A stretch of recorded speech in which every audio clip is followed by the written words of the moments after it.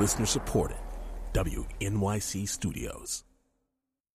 I'm Carrie Nolan. It's Monday, August 8th, and time for WQXR's Washington Report Online. Joining us today, as he does every Monday, is David Sanger, Chief Washington Correspondent for the New York Times. Good morning, David. Morning, Carrie. David, Standard & Poor's surprised the White House on Friday with a warning that it was about to downgrade the credit rating of the United States. It was the nation's first downgrade since the rating started 70 years ago, and administration officials were furious. But when you look at S&P's criticism of U.S. political gridlock, can you argue with its analysis? It really is hard to argue with that analysis, Kerry, because the analysis very much follows the line of what President Obama was saying in the weeks that led up to the compromise that resulted in the United States avoiding default, but also avoiding the hard issues that surround the national debt.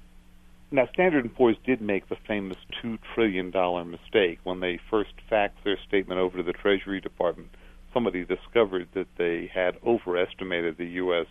debt going out to 2020 by $2 trillion. Not exactly a small mistake. But when they came back with a revised statement that said the political system was in such dysfunction that they doubted that the two sides could really get together to solve the long-term debt issues anytime soon, well, that's in line with what many others in Washington have said, including the president. Last night, the group of 7 finance ministers pledged to do whatever it takes to assure stability in global markets. What can they do? Well, the first thing that they can do is simply by issuing the statement, making it clear that they are willing to go intervene if they think that countries are about to go default. And, of course, that's what members of the Eurozone have already done in the case of Greece and Portugal and a few other countries. But the question now is whether they really have enough firepower to make that commitment stick. And no one knows the answer to that. That's why the markets are so nervous. The Chinese have been criticizing the United States over the debt issue. What are they trying to accomplish? Well, they're looking for propaganda points here, Kerry. The Chinese have said that the United States has to get a handle around its long-term debt. They've said that the United States economic system and political system really isn't up to handling this kind of problem. And, of course, what they're trying to do is attract adherents to their alternative economic model. But you aren't seeing many people flee to that model, and the reason is that many are nervous about China's own problems, from inflation to a potential unemployment problem. And many believe that in the next couple of years the Chinese themselves are going to run into their own crisis.